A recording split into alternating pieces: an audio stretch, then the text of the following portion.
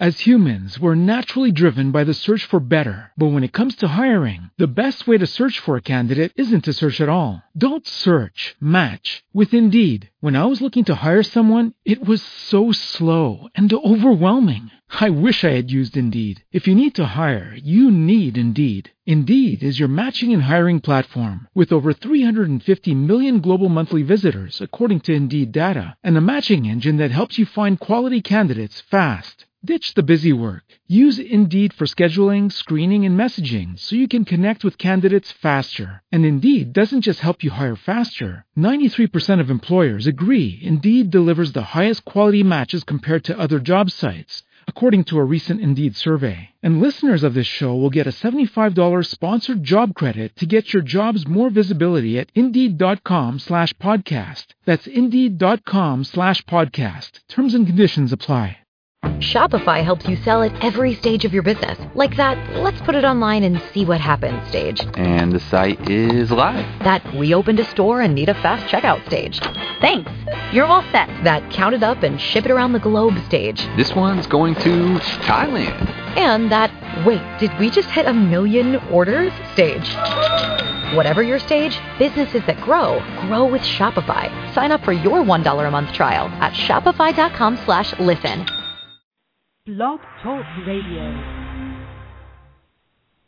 Hey, what's up? This is Seth Green, and you are listening to Somewhere in Vegas with Mark, and I am so hot, I would desperately like a glass of water. Please, please, give me some water. This is Cindy Preston, and I'm with Mark on Somewhere in Vegas. Hi, this is Melissa Peterman from CMT's The Singing Bee and the television show Reba. And I have to tell you, I just have to get it off my chest, I love Somewhere in Vegas with Mark. Hi there. This is Faith Roscoe from General Hospital. You're listening to Mark on Somewhere in Vegas. And you better watch out. We know how to find you if you're not listening. Hi, this is Shannon Egan from Whippet, and I love Somewhere in Vegas with Mark. Hey, this is Lee Allen Baker with Somewhere in Vegas, talking with Mark with a Q. This is Courtney Cronin. You're listening to Somewhere in Vegas with your host, Mark, and I would make sure to listen every week because he's a sure bet. Hey, this is the Money Man, Eddie Money. I got 2 tickets to Paradise, and you know what? It's Somewhere in Vegas. And what happens in Vegas stays in Vegas. Hi, this is Crystal Kale, and I love Somewhere in Vegas with Mark. Hi, this is Terry Nunn from Berlin, and you're listening to Mark Somewhere in Vegas. Hi, this is Miracle Lori from Joss Whedon's Dollhouse.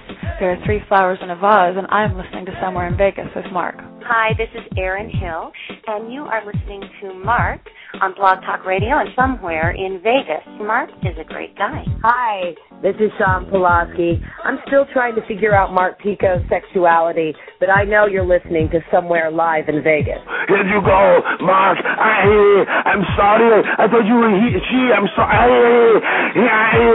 Get out of the tent. Let's get out of here. Hey, this is Lance and Anna from Free Radio. And Anna? And you're listening to Somewhere in Vegas. Yes. My favorite. You know, that's usually what happens with me. I go to Vegas and I get lost, and so I end up somewhere in Vegas. Somewhere in Vegas. But I just don't know where it is. Not quite sure. Yeah, word. Get ready. It's going to be hot. It's in Vegas.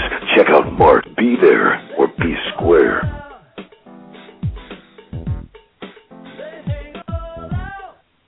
Hello, everybody. It's Somewhere in Vegas here on blogtalkradio.com. I'm Mark with the Q, my host. Hopefully in just a few minutes, Paul Ogata is going to be calling us.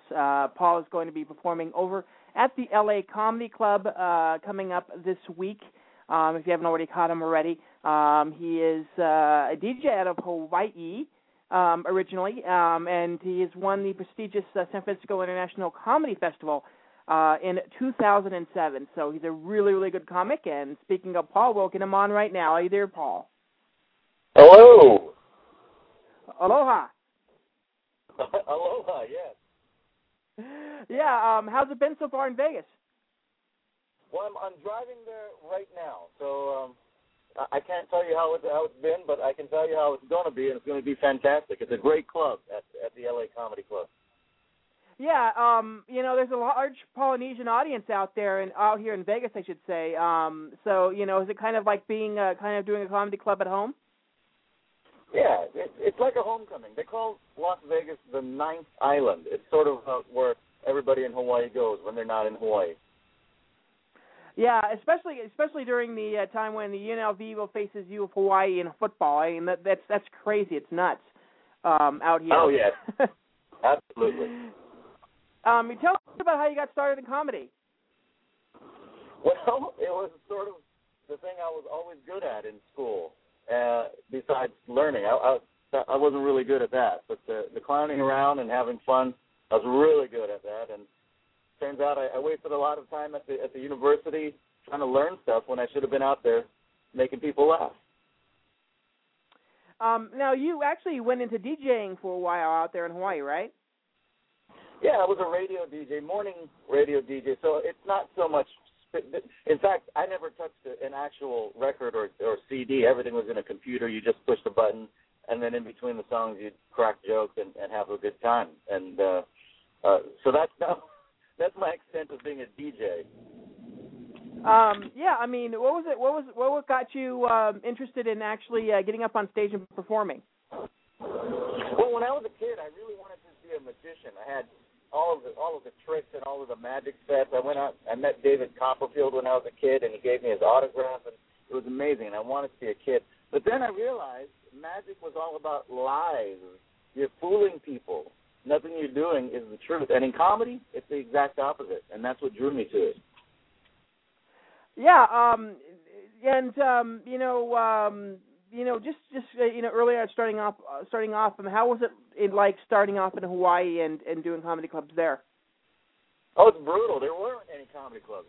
There were 0 clubs. Then there was 1 club, and then it closed down, and then there were 0 clubs. So we had to do shows where we could, at coffee shops, at karaoke bars. I did a show once in a warehouse for the organized crime underworld of Hawaii.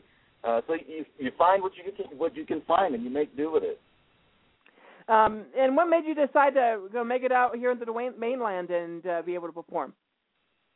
Well, if you want to do comedy to a larger audience, the worst place to do it is on a small rock in the middle of the ocean. And that's when I decided. I was flying back and forth to L.A. more and more often, and when the scales got tipped in favor of Los Angeles, I figured now was the time to move. Now, was it kind of tough to kind of get into the LA scene, because obviously there's a lot of competition out there in LA? Yeah, it's a tough market to crack, but luckily I had some powerful friends on my side. The Laugh Factory opened a club in Waikiki, and the Laugh Factory is one of the 3 big clubs in Los Angeles. The owner, Jamie Matata, came down, flew out to Hawaii to check me out, and he liked what he saw. And he helped me a lot. While I was still living in Hawaii, he got me a gig on The Late Late Show, a role in a Damon Wayans movie. So he was very instrumental in my making the move to Los Angeles, and I owe a lot to that guy. Yeah, did you? I mean, there's a lot of people that are out of the Laugh Factory down there in LA. I mean, is there anybody in particular that kind of mentored you into comedy? You know, it was a bunch of them. It's like a family. Each club has their own clique of comedians, and they sort of take care of each other. Everybody I worked with, had the pleasure to work with at the Laugh Factory, both in Hawaii and Los Angeles, have been like mentors, like brothers, really, and sisters. It's a good group of people there. And a question I always ask the comedians: have you ever bombed, and have you learned from that experience? If any comedian tells you they've never bombed, they are liars, and they should go into magic because they're full of lies. But yeah, you bomb. In the beginning, you bomb a lot, and hopefully, as time goes by, that ratio shrinks down. But yeah, you do learn a lot. I think the worst show I ever did was I got up on stage, and there was an elderly couple sitting front and center, right in front of the stage. And the old lady's shaking her head at me. So before I even get on stage, I got this bad vibe from her. And the first thing I told her was, is there so much hate in your life that you're going to judge me before I say anything? And I get on with my act. She's still shaking her head at me. And I lay into her again. I said, maybe somebody who looked like me did you wrong a while ago, but I'm not that person. Let me do my show. I get on with it. She's still shaking her head, and I explode, and I swearing at her. I said, "Lady, I'm going to kick you in the face."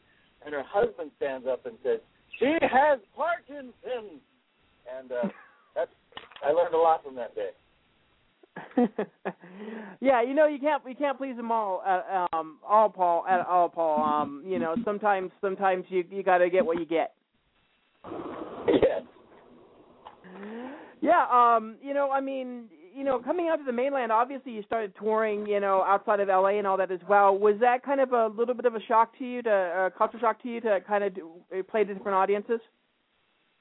No, in Hawaii, you get people from all over the world coming to vacation, and you're entertaining them. So it was actually a good training ground for me to learn how to entertain people from all over the planet. And now that's what I do. I just got back from Australia. I was there for a month. At the end of this month, I'm going to Hong Kong and Singapore, Shanghai. So it was a good training ground.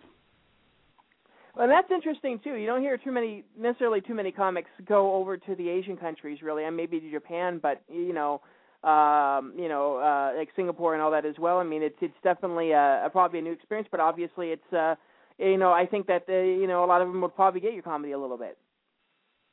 Yeah, everybody. I don't speak any other languages than English. I'm still trying to work on English, as a matter of fact. But everyone who comes to the show gets English language comedy, and it's a great market to crack. I think you're going to see a lot more American comedians heading out there in the very near future. Yeah, because we're seeing a lot of American comedians go over to Europe, London, France, and all that as well. So it's kind of interesting that the Asian market's starting to open up to comedy a little bit more. Yeah, I mean, when it comes to writing jokes, is that, do you usually carry a pad around or something just in case you get something, or is it one of those things where you kind of memorize it and then at some point have to sit down and write stuff down? I always come up with these brilliant ideas, and I frequently fail to write them down, and I forget them. So now what I do is anytime something happens, if I'm driving, I'll pull over and I'll type it into my phone. Always do that. If you're a comedian, you're always going to get these little sparks of inspiration, and you always have to seize on them when you get the chance. I remember I woke up once in the middle of the night, and I wrote down an idea on a notepad next to the bed, and I went back to sleep. And when I woke up, all it said was, "Talk about the severed head." I had no idea what that meant, but it'll come back to me one day, and I've got the note. Well, yeah, hopefully, hopefully you get those complete thoughts at some point. But yeah, I mean, it's great, to be able to see it. Have you ever had a joke that you've written down, maybe, and then thought, well, it's not really good for right now, and then later on, in a couple of years, you go back to the joke and realize that it is now really more relevant? Yeah, sometimes the joke depends on many factors, and sometimes you're not at the right point in your life to tell this bit to the audience. They're not going to believe it. You have to be a little bit older to do a bit like that, and that's certainly been the case. And sometimes it might be too soon to a current event. That's like the old saying, too soon. So you let it sit for a while, and then it'll work better a little later on. That being said, sometimes you need to do a joke quickly or it'll expire.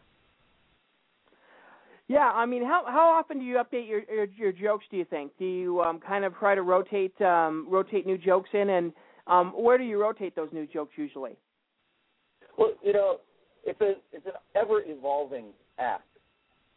I'm not one of those guys who will do an hour for a year and then just write a whole new hour the next year and erase the previous hour. I'll add a bit here and then take a bit out. I'll add another bit there and take another bit out later. So it's ever-changing. But I think. Wait, what was the second part of the question? Because I thought that was interesting. Where do you put the new jokes in? Oh, okay, yeah. Conventional wisdom says you should sandwich the new stuff in the middle of the act, but I find that I'm a little bit gun shy, so I have to put it right up front and open with new material. Otherwise, I'm never going to work up the courage to slip it in later, or I'm feeling a little too comfortable getting the laughs from the proven stuff. So I'm a little bit odd in that, but it works best for me. Kind of a follow-up to that, do you sometimes read an audience and realize that there's a joke in your back pocket that you might want to use, even though that wasn't in a part of the set? Oh yeah, that happens all the time. The longer you do comedy, the deeper a pocket of ammunition you have, and something at some point you're always going to have the right thing to say for the right moment. Yeah, exactly, and you got to be adaptable. Yeah. It's like that Clint Eastwood line from that movie Heartbreak Ridge, where he's a Marine and he says you have to improvise, adapt, and overcome. That's sort of what we do. Yeah, exactly, and it's just you out there, so you have to figure it out for yourself. So yeah, I mean, it's great to be able to see that as well. And like I said, Vegas is, very like Hawaii. You mentioned, that it's a vacation kind of spot, so the audiences here tend to be very, very diverse. And obviously, you've had so many great experiences out here doing comedy. Yeah, I love it. Las Vegas is. If I had to move somewhere, it would be Las Vegas, and hands down, it's a beautiful place, full of excitement. The fun never ends there. Yeah. Now you actually released a comedy album, if I'm not mistaken, recently. Can you tell us a little bit about that? Well, it's funny you should mention that. It was I recorded it in Hong Kong, but if you pick it up, you can get it on iTunes or at any of my shows. It shows you that the audience really gets it, and that's my favorite thing about that album is that it shows you comedy is universal. Do you think that you're going to be recording a new album soon? Oh, yeah, I'd love to. I'm talking to a guy about shooting a DVD and then maybe pitching that to a cable station, a cable network. So crossing fingers on that, hoping it comes to fruition. Yeah. Now you kind of dip your feet into the acting pool, as it were. Is that something that you're looking to as well, to possibly do some more acting? Yeah, I've had fun in the few acting gigs that I've done, and I'd really like to do more of that. I think it'll feed into the comedy, and it'll be a symbiotic relationship. Yeah, I'm surprised that Hawaii Five-0 hasn't knocked down on your door yet. Yeah, I'd love to do that. If I lived back in Hawaii, I'm pretty sure I'd be able to get on that show. But being in the far-flung corners of the earth every other week, it'll be difficult. Yeah, exactly, as well as that. And besides Vegas this week, what other shows are coming up for you? Okay, next week I'll be in Sacramento at Laughs Unlimited. The following weekend I'll be in the OC here in California, and then I'm off doing that Asia tour. We'll be doing Singapore, Hong Kong, Macau, which is like the Vegas of Asia, and also Malaysia. Well, that's going to be interesting for you. Is this the first time you've been out to some of these countries? No, I've been to them. I'm out there like twice a year doing a tour there. Well, it's kind of awesome to have something kind of in your back pocket, saying, "Oh, I got this Asian tour coming up every year." So, hey, if I could work closer to home, I would. Well, that's absolutely great. I want to mention that you guys can follow Paul on Twitter at Paul Ogata, Ogata, and also I think you have a website, right? Yes, it's paulogata.com, and also on Facebook /Paul.Ogata. And he's going to be here all week over at the LA Comedy Club, so definitely check that out here in Vegas. Anything else you want to add, Paul? No, but do come on by. If you're in the Vegas area, stop on by LA Comedy Club at Bally's. Nightly shows at 9:30, except on Thursday when it's at 7:30. I'm not sure what's going on with that. Who's performing with you this week, by the way? A very, very funny local Vegas comic named Mark Mingy. Very funny guy, good friend of mine, and I'm glad to be working with him this week. It's going to be an awesome show. Well, that's great to hear. Hopefully he can make it out here safe while you're driving, and hopefully we'll get to catch you over at the LA Comedy Club. Fantastic, man. Okay, we'll talk to you later, Paul, and we'll hopefully get you on sometime down the line. Sounds good. Thanks, Mark. Yeah, no problem, Paul. Thanks. That was Paul Ogata. Everybody, you guys check him out at Paul Ogata on Twitter and paulogata.com. You guys can check him out where he's going to be at. Like I said, next week, hopefully we're going to have Clay Bennett on, He is an actor. He's going to be on the new season of Rookie Blue coming up on ABC. I will have I'll give you a kind of a thumbs up or thumbs down on that on the website, VegasPodcasting.com. That's VegasPodcasting.com. You guys can check out my interview yesterday with the Black Diamond, Tyrone Denson. He's got a really active schedule going on as well, so you guys can check that out over on VegasPodcasting.com as well. So until next week, we'll be talking a little bit about hopefully Clay Bennett from Rookie Blue. Hopefully, cross our fingers on that. With that in mind, that's it for the show. We'll talk to you guys next week, Monday at 1 p.m. Pacific, 4 p.m. Eastern.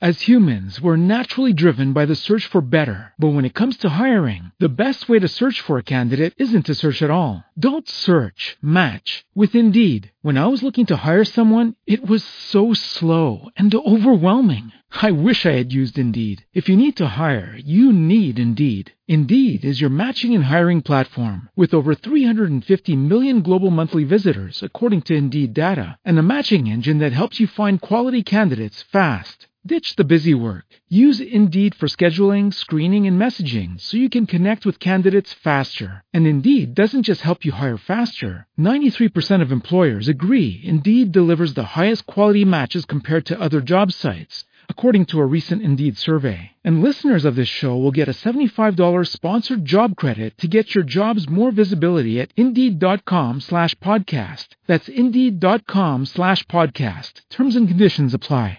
Hey guys, it is Ryan. I'm not sure if you know this about me, but I'm a bit of a fun fanatic when I can. I like to work, but I like fun too. It's a thing. And now the truth is out there. I can tell you about my favorite place to have fun. Chumba Casino. They have hundreds of social casino style games to choose from with new games released each week. You can play for free anytime, anywhere. And each day brings a new chance to collect daily bonuses. So join me in the fun. Sign up now at ChumbaCasino.com. No purchase necessary. VGW Group. Void where prohibited by law. See terms and conditions. 18+.